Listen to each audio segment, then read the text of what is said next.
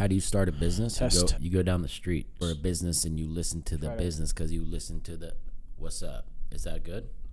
I'm cool with this. You had a trip. Maybe there's some lessons you learned along the way of going and being a mobile entrepreneur, going out with the team. Yeah, we went to Vegas. I will say I was in Vegas for 7 days. It's far too long. My rule, and I think most people's rule that I speak to, it's 72 hours or less.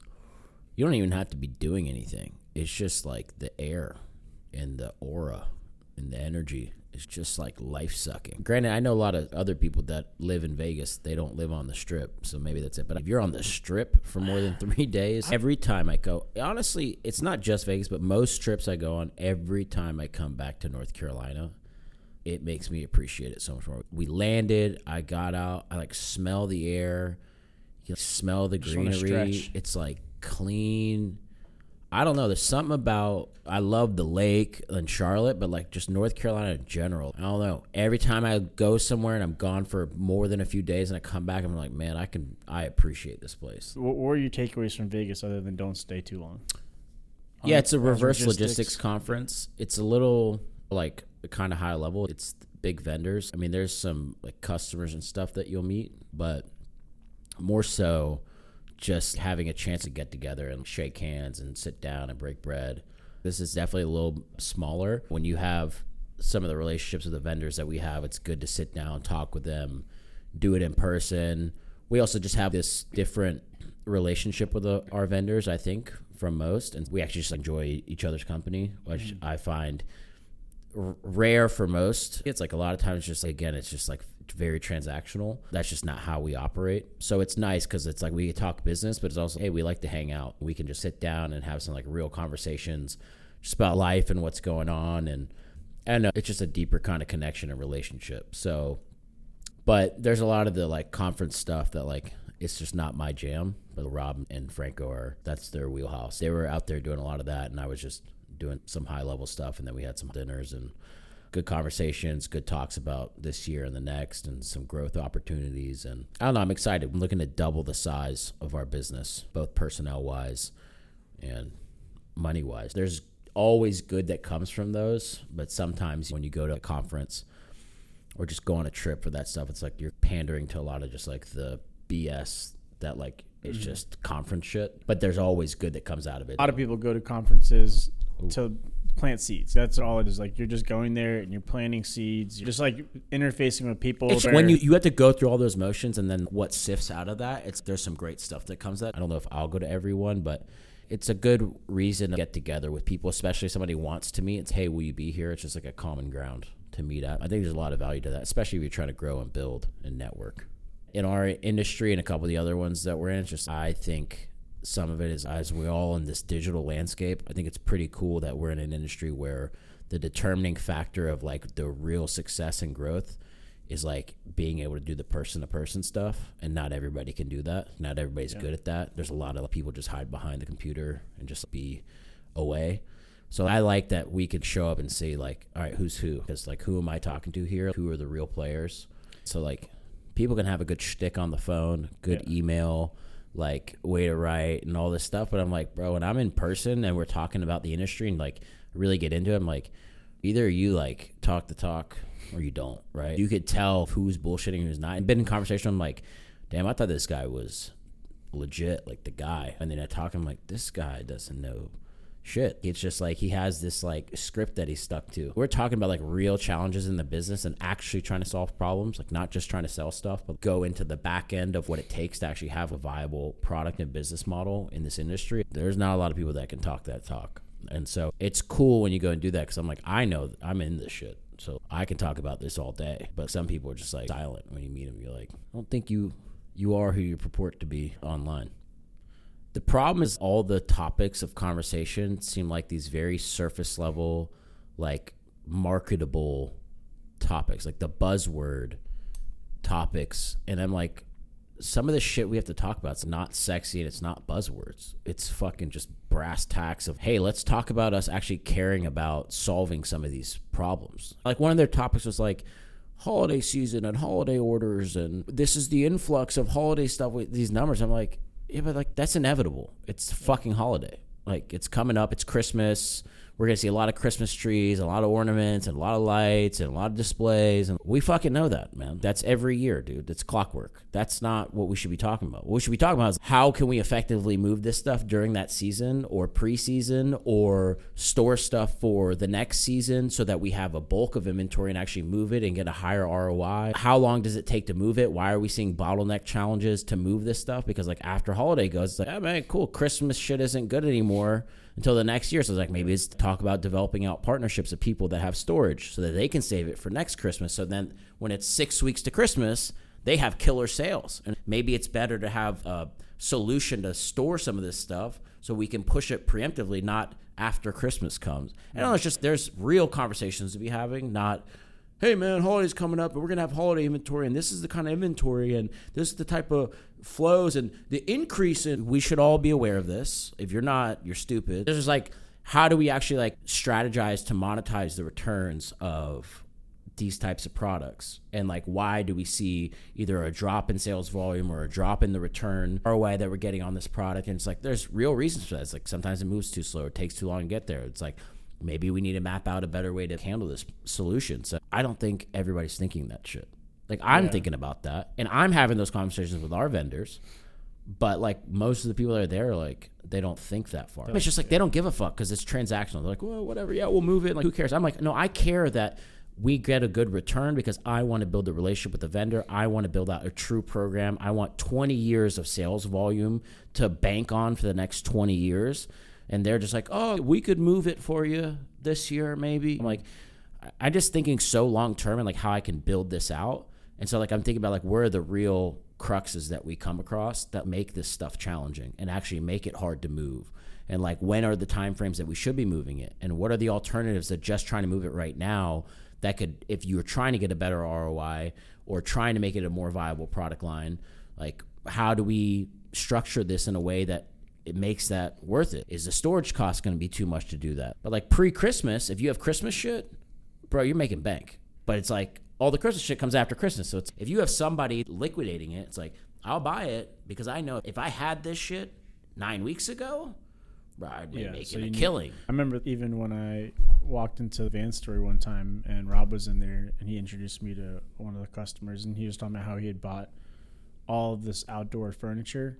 And he was like, we just ended up holding on to it for a year. And in that time, we ended up manufacturing our own cushions to put on them and then sold them for way more than we would have. I think that's one of those things, and it's probably like this in any industry, where it's until you've got your ass kicked a few times, you don't really start thinking strategically like that because you just don't have awareness of it. And then you do, and you're like, oh, that's how people level up. It's like their ability to hold that all year, right? Or have space to hold on to a bunch of fucking furniture and think, well, let's make cushions and sell these for more. It's just real business thought. There's plenty of brokers out there just flipping these return pallets and shit. But it's like, how do I separate myself from everybody else? Because look at this. If I found a solution for Christmas product like that, or let's say the outdoor cushions, and there's a ton of outdoor product comes with no cushions, and when they liquidate it, they're like, man, this doesn't go for shit, and we're just going to flip it for like couple pennies here, a couple pennies there, and like people are just kicking it down the line. But if you're a solutions, like that's what we are. We're a solutions provider. Yeah. So I'm not here to just be your sales channel. Like I'm a full solution top to bottom. So I'd go to you and be like, what's your pain point? Man, this outdoor furniture is a pain point. And then I'd go to them and say, okay, I have a solution for this. If we are able to get your outdoor stuff and we're allocated all of it, where I know that I can get at least an estimated amount of volume of truckloads and SKUs of this inventory, then I'll work with a cushions manufacturer to do this. And I'll create a whole line of us moving this outdoor stuff with the cushions that I can build a full business off of. That makes me completely different than everybody else is just moving shit. Because now I'm very skilled and I'm very honed in on this one type of product. That's how we grew. Like we were very skilled and honed in on appliances. We know everything about appliances.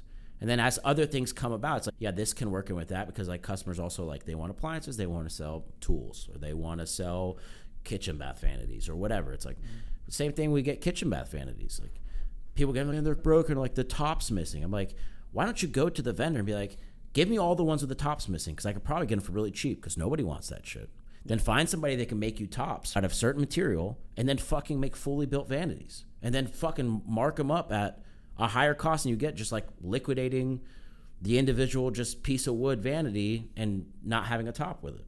But it's just, it takes effort and work and time and diligence and like having that relationship and the foresight. A lot of people just don't want to do the fucking work. This is not rocket science. It's just fucking work. It's problem solving. And like every vendor I go to, it's every week. It's like, where can I solve your problems? Plenty of times where stuff comes up where they're like, we could probably do this. But like, they're just like, let's call Phil. Hey, do you have a solution? They're like, yeah, I got it figured out for you. They're like, all right, cool. Because they have a ton of other shit going on. There's so much shit that we're not involved in, even though we're involved in so much shit. Like, it's just, they're like, yeah, man, like we don't have the time, like we could, but it's, if we have somebody that's doing this and crushing it and they're reliable, it's that the reliability of us is so high. They're like, dude, like, this is nice. It's like hiring a really good employee. When you're like, I don't have to micromanage you and I put you on a task and you tell me you can do it and I can walk away and feel confident, bro, that's priceless. There's opportunity cost to trying to tackle everything versus being like, this makes way more sense to delegate out. So what's new in the stone world? Lots of challenges. What are some of your lessons you're learning as you delve deeper into that? It's always more expensive than how more expensive I thought it was. The like week of stone industry is capital intensive. I don't know. It's just like, as we've acquired this new company and new assets and a whole new, just a larger scale business operation, it's interesting to see vendors that we know of from my other business and how the like front end of their business, like it's cool to see the dynamic in like how the front end of like manufacturing and going to retail and the systems and processes in place for a large company that you would work with versus how the back end of retail, it's just like you could tell how much time and effort just the front end of retail industry has compared to the back end of retail, the returns side of things.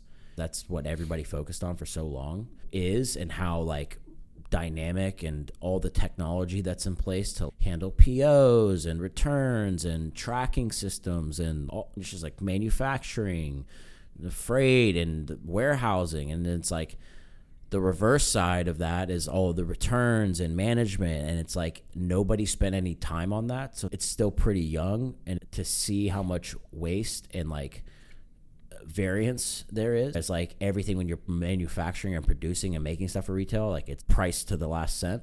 It's just very different. So that's one thing. It's just interesting to see, especially when you're doing something like a stone where it's just like cost is everything. Just like getting my foot in the door with some of these big vendors that we're manufacturing for now. It's crazy. If I didn't do this, like I would never be able to probably get those relationships. And I spent 30 years in the game. You're saying you had to buy in to get your foot out the door, essentially, by buying this company, in which you also bought the problems with it. A lot of business, a lot of debt, a lot of challenges, a lot of headaches, a lot of mismanagement. Really crazy to see a business that's servicing some like household names be basically operating from like the hip, like just shooting from the hip, no structure, the most antiquated systems and processes of managing like huge POs. It's just like very dated. And so you can see where it's, man, these are like, if I just integrated like some like simple commonalities that are in most businesses nowadays, is like, this is just being a more effective business. Because there's like a lot of debt on that company and like restructuring that and renegotiating things. It's just a lot. And sometimes I'm like, man, like I really don't need to be doing this shit. But something about it like also energizes me. It's a constant battle. Luckily, this business worked for so many years without a lot of like fine tuning. And I think for 20 years, it's like it worked. And then the industry got smarter and tech got involved and people started understanding their costs better and their needs, and like then the companies here grew, and so those needs, as you grow as a company, it's like if you're manufacturing stuff, we really need to know our lead times and our manufacturing times and our cost per unit, and if we switch from cardboard, from crates, like what's that going to save us on freight, and like can we put more stuff in a container? Like this got so detailed, and I don't think that company ever updated with that. And so they had a counterpart here where they were basically like making the money, and there was just no investment in any of the infrastructure back there. And so the problem with that is, as the industry grew, It's like they just started lagging behind. And so then orders would not be produced on time, and or like the cost per unit's off, and they're like losing money, and then nobody top down was like, yeah, we need to fix this. It's just like, no, it's worked still, it's great. And then just got to this point where it's like COVID, and then COVID hit. Yeah. And then it really fucked them. Yeah. And so like any cash reserves that were over there just got depleted. They had some other stuff or like government loan money that wasn't supposed to be repaid, and then they had to repay it. And they just got in this situation where it's like, oh man, like we should have probably like added new machinery and tech and infrastructure and processes in place so that we were a well-oiled machine versus being a non-well-oiled machine operating on technology from 20 years ago. And so it's just like they were not optimized. And there's like deals are made on handshakes and verbal. Like it's just very like shooting from the hip. So it's like lucky that it lasted this long, and it's great, and it was a good business. But I'm like, there's just like some key things that should have been fixed a long time ago that could have prevented a lot of the issues that were faced. So like when I came into the situation of I could take this over and run it, it's just like how I structured the deal changed over time, and like how I acquired the deal also changed over time. But like the key components is just you could just list off 7 things where you're like, why wasn't this done 5 years ago? Why wasn't this done 10 years ago? This is not rocket science. So your goal is to remedy these things, and that's where you see the opportunity to revitalize it, essentially, is in fixing some of the they would vertically integrate my process. Yeah. Now, instead of going to somebody to manufacture tile, it's like I'm manufacturing my own tile. Like, instead of going somebody to make our marble furniture, like we're making our own marble furniture. And then also it's like my pricing's way lower. Like when we do quarry to quarry buying, I'm buying stuff from Italy, it's like my price is now the factory's price. It just puts me in a better position, but there's a lot of upfront costs in like acquiring the business, restructuring the business, hiring people, firing people, creating an infrastructure here, then integrating the systems from there that do or don't exist with systems that do or don't exist here, and trying to create some sort of harmonious connection to the business so that we can also understand like what blocks we need, how many blocks we have on the ground, what the yield is, how long is it taking to produce stuff, like what we can fit into containers, like lead times, what are the delays. If a customer went from doing $1 million in orders to $5 million in orders, like what does that look like? How long is it going to take us to acquire those blocks to do that? Can we even handle that amount of order size? And so just all these things where it's like they're guessing. And I'm like, no, I want a system in place. So like you pull up in the system and a salesperson's, yeah, they want to do double in size this year. And it's, yeah, we have all this data, and it's very easy to say, yes, we can handle that. Yes, this is the lead time. Yes, this is how long it's going to take. Yes, these are the cuts that we can or can't do. The other thing is like in business, it's like you need to be able to say no sometimes. And like they would just say yes to every order. And some of the orders are like not in their wheelhouse. So it really bogged them down. It would bottleneck the business. Like now we got to figure out how to do this order that we have no business doing, trying to figure it out. It's actually making them slow down in the areas that they're really good at. And so like the whole thing gets bogged down. Like, dude, we need to say no to the stuff. Like what's our lane? What are we good at? What can we accomplish and with certainty? And then who fits into that mold? That's the people I want to do business with. The other side is just like simple stuff, like taking deposits on orders. If I'm making you $1 million practice, yeah. I'm like, if you place a $1 million order with me, and I have to then secure $200,000 in raw material, $175,000 in just my raw production cost, and then whatever other stuff, you should be paying a deposit. You need to have skin in the game in order to secure that we can do that. The problem was they were getting all these orders, and they're like, yeah, we're going to fund this with no money that they had. So like all the decisions that were made, the shitty ones, were based on, we don't have money. We need to produce this order. We also need to pay for overhead. And so it's a trickle effect. And if people don't want to do that, we had a large vendor I told you about where it was like, they had $100,000 order, which is peanuts in this business. Yeah. Their terms were pay when it's ready to ship, loaded on the container. And they came to us and they were like, nah, like we want 90-day terms. And I'm like, yeah, we could talk about 90-day terms on the next order. Can you place the next order? But the agreement is that you pay when it ships. That's been up until this point. Nothing's changed. They're just like, nah, like, we're not doing that. They literally said, this is a hostage negotiation. I was like, brother, I'm Jason Bourne, man. If you think I'm the hostage, you got another thing coming. And if you think I'm going to get on my knees for $100,000, I'm like, dude, I don't need to be doing this.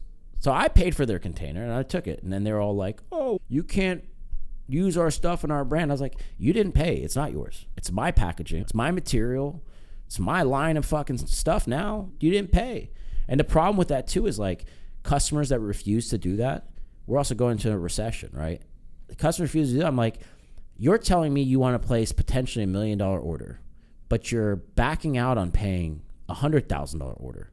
If you can't pay me $100,000 today and you're a multi-nine-figure corporation, why the fuck would I ever be even tantalized in the idea of you placing $1 million order? I'm like, if you can't pay me $100,000 that you've already agreed to paying, why would I do a $1 million order with you? I would never. A lot of retail here is built on the backs of just like small companies and manufacturing, and they have the leverage. They're like, dude, we're Target.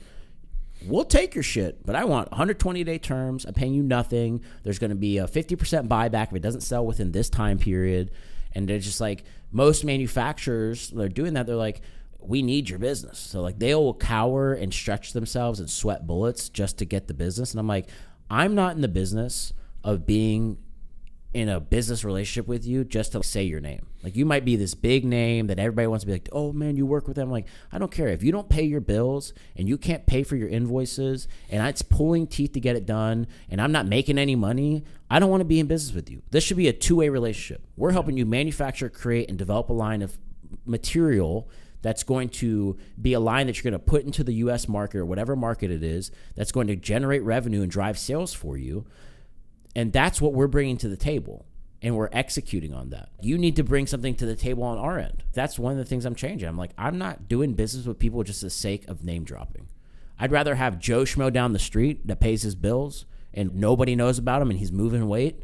And so I know that these companies are used to doing that, and so they get their way. They deal with overseas manufacturers. I understand the challenges also. Like I've been manufacturing overseas in a variety of nations for 13 years. And so like I know how hard it is to deal with a clothing manufacturer or accessories manufacturer. Like they speak English, but it doesn't come across the same way. Your tonality doesn't come across the same. Theirs doesn't. How you say something, they don't accept it the same way. That there is a language barrier, even though they're like, yeah, okay, I get it. Like they get half of what you're saying. And it's like this constant like hammering home the same thing said different ways. So they really get the point. And so like most manufacturers are used to just like yelling, putting their foot down, being like, this is how we do it. And if you fuck it up, it's on you. And so like I understand that perspective.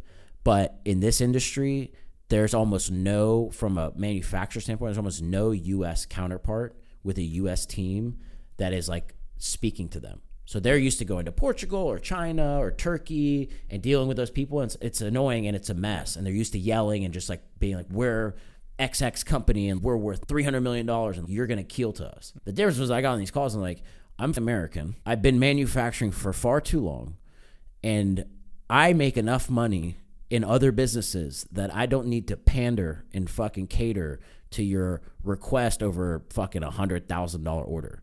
Come talk to me when you're placing a $10 million order. Then we can talk about terms and how we want to structure this and your payment methods and, expectations.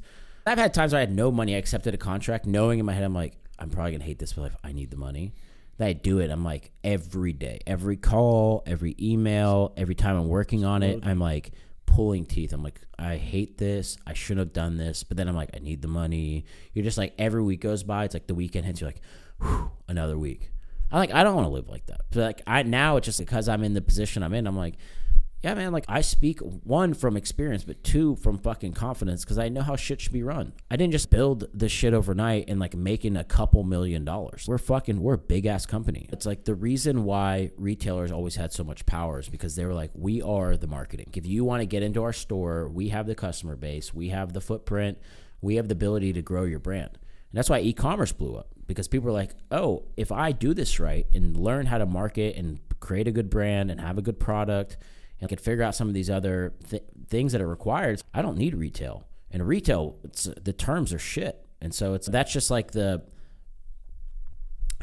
difference in like how the world turns. But there's a lot of these just like big companies where it's still, that's their thought process. My question is, man, like how these big companies are cool, but it's like, it's not as sexy as everybody thinks it is. Like they want to say that man, I got picked up by XX store. I'm being this store. A lot of people do that. They post about that. Yeah, and then they're like, they do that. And I'm like, welcome to hell. Yeah. You do that like on Shark Tank, where they're always like, bro, yeah. don't go into retail. Like they're like, dude, you're doing great online. Let's scale the online. Because they're like, dude, you're going to retail, it's going to be a fucking whirlwind to hell. You're just launching a beverage. They're like, bro, you're going to be fighting for shelf space. The amount of money. They're like, you don't even know. Like they've done it so many times. The shipping. Yeah, they're like, dude, they're like, we've done it so many times. Like, this is not a battle you want to fight. And it's not one I'm going to invest in. That's that quote that I have. It's like, do you really want to win or just look good losing? Yeah. That's the best quote, because that's literally everybody on social media. It's, I just want to look good losing. I want to look like I'm doing stuff. I want to look like I'm in retail. I want to look like I'm fucking successful. I want to look like I'm playing the part. But deep down inside, you're like, I can't sleep at night. I'm fucking broke. I'm not fucking paying the bills. Like, you can't pay me $100,000 that you owe me? Yeah. I'm like, how fucking leveraged are you? That's bad. I'm like, and that's a lot of big fucking companies. And that's the same thing with this whole fucking rise in VC shit. It's like everybody's just, the pitch is not the business. The pitch is like, how can I get you to get me money? And it's cool. Now we have runway. It's like we can fuck around until we need more money. But it's not like, how do we improve sales and actually get profit and create a good business and create longevity? And they hire a shit ton of people, and then it's a recession. It's like, we got to fire all these people. I'm like, why? If you're actually building a good business, you wouldn't have to be doing that. But because they just get this, they just pitch the money and they got a fat check. People are just like very cavalier with throwing money around. It's like when you build something from nothing and you've had no money and you've turned it into something that generates, you know the value of the dollar. That's why I always talk about that broke mindset, because I don't want to lose that perspective where I'm like, money can just fix this. I can throw money at the problem. I can hire whoever I want. You just get very fucking complacent. So like whenever I like level up, I'm like, I put myself in this broke mindset. So I'm like, I think about things from the same perspective as I did from day one, so that I'm not just thinking that throwing dollars at it is going to make it work. It's like, no, do we need to hire these people? What are they really going to bring to the table? Like, I'm really analyzing like why we need to hire these folks, like why we need to bring on another team, like why we need to add this into the business. I'm always thinking, I'm like, if I do it, I'm like, bro, like we're going to be on the edge. We might not be actually, but that's just like where my head's at. And I'm always thinking, because like to me, I'm like, that's the best way to navigate this world so that you make the right choices. And so there's just, I don't know, you see just like money get thrown around these big companies and VC, and it's like, are you really focused on building a business, or you're just like, people are just focused on like, how do I get this, make it look good enough for a couple of years so I can exit? And it's like the companies are never profitable. Yeah. It's like you're not building a business. You're just building a name and a brand, and you sell off to somebody else. It's like making starter wood. Like the likelihood of you making an Amazon that's finally once turned a profit, so much money they were losing forever. That's so rare. That's the ultimate unicorn. It's, bro, think about every business everybody wants to be. Uber and all these other. I'm like, I don't even think most of them are still turning a fucking profit. They're all in the fucking red. Yeah.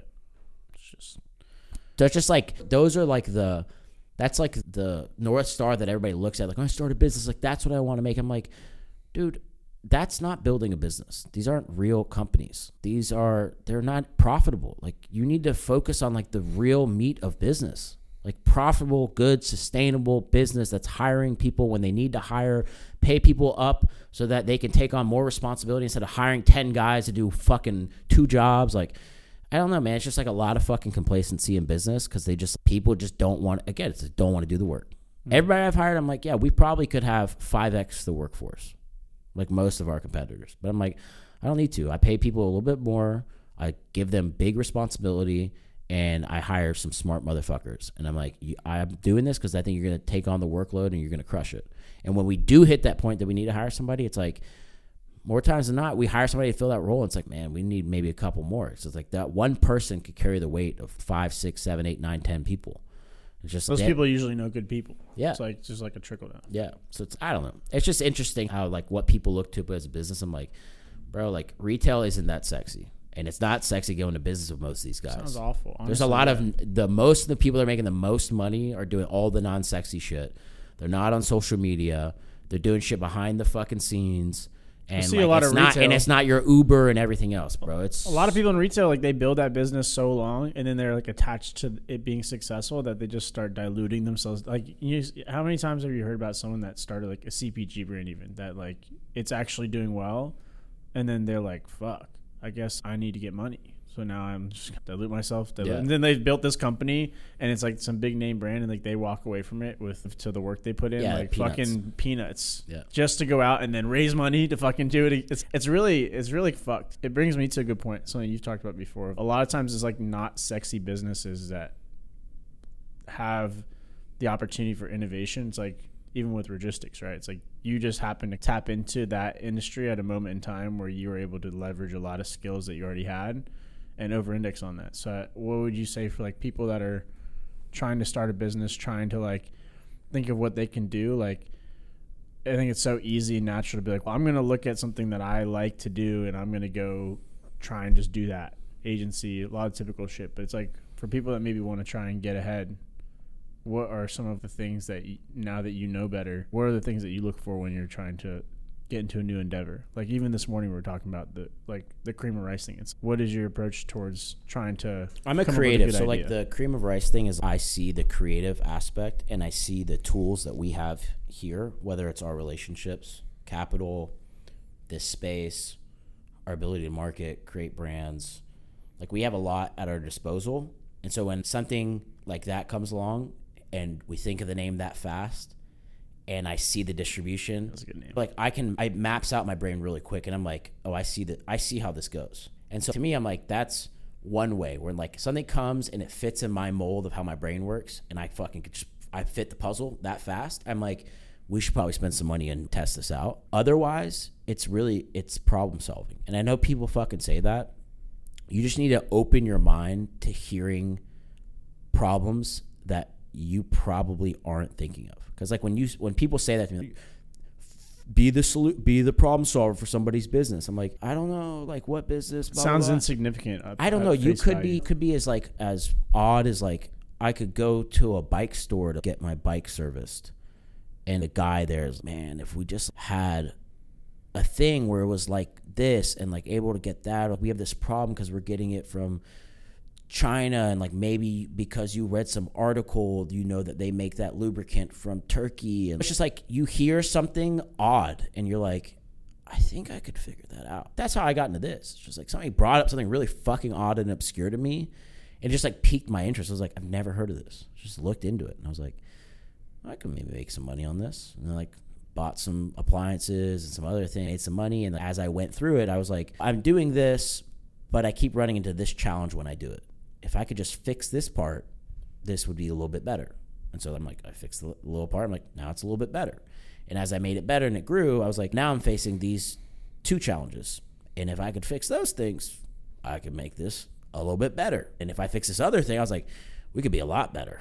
So I'm like, oh, I think I could fix that for sure. And I definitely think if I could fix that, then this is a no-brainer to fix. I fixed that and they got a lot better. And I'm like, okay, what else is like bogging me down? It's just like as those things come, it's not like you could just look at anything and be like, what's the problem here? It's not like, like a doctor dissecting. I guess it could be, but in my opinion, it's more so like just opening your mind to the idea that anything. It could be somebody out here, we're getting our parking lot painted. Yeah. Could be those guys coming and be like, say something that's making it hard for them and be like, yeah, it's just been slowing us down. Like we usually used to crush, like this isn't available anymore, or we don't have this. If we only had that or whatever, and like something or enough where like I'd be like, I'm gonna fucking research this because it seems like so dumb that they can't get that, or so dumb that that's not working like that. I remember even when we had all these boxes from all the equipment that we unboxed here, and we called a like waste removal company. It's like that's not a sexy business, but it was really literally just like a truck with fucking stuff up the sides so they could put more than what would fit in the bed. And it's like we had the two guys that were building the equipment or whatever, and they were like, oh, we'll do it for half of that cost. These guys are like, they have a solution for this, and it's going to be gone in 10 minutes. It just makes sense. It's like if you can make somebody's life easier, and to them, it's the cost associated with doing it. Like I always look at when I hire people to do that waste removal, right? So it comes to me like, it's $1,000. And I'm like, could somebody pay me $1,000 to do it? And if you couldn't pay me $1,000 to do it, I'm like, it's worth it. Yeah. So it's like anything that comes up like that, I'm like, paint this room. I've painted a whole interior of a house by hand, by myself. Yeah.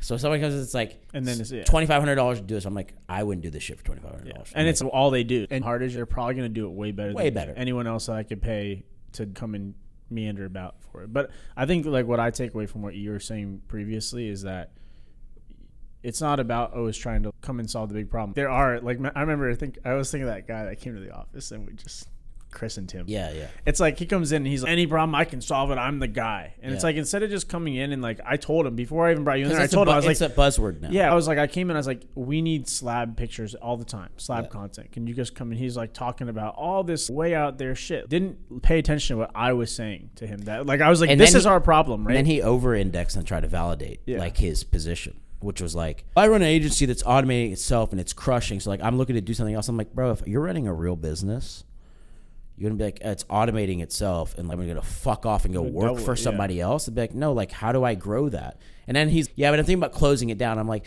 that Those these things don't add up. They don't Yeah. add up. It's like, who you think you're talking to? And it's just like, and it's nothing wrong with it because I've been there before. I've done that, it's but I'm like, see-through. we've done it. So I'm like, bro, I've done the bullshit before. Well, to what Like, you're saying, I guess, to my reason for bringing I that gotta up. run in a second here. Okay. I'll wrap it up with this. I think the message that I want to get across is if you just build a habit of solving problems, it doesn't have to be, you don't have to start by trying to fucking impress people by knocking out of the park. Knock something super small out of the park and then build off that. And then as you build rapport for just being a problem solver, it's like you're talking about with logistics. Like, you didn't come in and swing your dick and say, I'm going to do all this. You're like, let me just solve this one thing. And then as you validated that you could solve that for them, they're like, oh, let's give this guy a little bit more. Let's give him more. And then I think that's good practice. Yeah. It's just be a problem solver in general for anything. And then the right opportunity is going to come along. You're going to solve the right problem for the right person at the right time because you've been doing it for 3 years straight. And the right opportunity is going to come along and your shit's going to explode. And like, it just takes that. I was in business for fucking basically 7+ years. Like, before like shit really started to turn for me. And it was just like constant repetitions of the same general stuff that I was doing and just like thinking a little bit more intuitive as I was doing. I was like, and I'd get a little traction here and there. And I'm like, okay, this is working. I'd go and go. And like, I got that office and I did nothing I was supposed to do in that office. But because I was just sticking and just doing the reps, we talk about the reps. I was just making the reps. And like the right thing hit at the right time. But like, had I not made any of the reps before that, I wouldn't have been there. I wouldn't have had that office. The opportunity would have came along, and I would just be fucking sitting there, holding my dick in my hand still, wondering like, how am I going to make more money? Eating Quest chips. There you go. Nice. All right. That's the episode. That's the episode. I got to run. All right.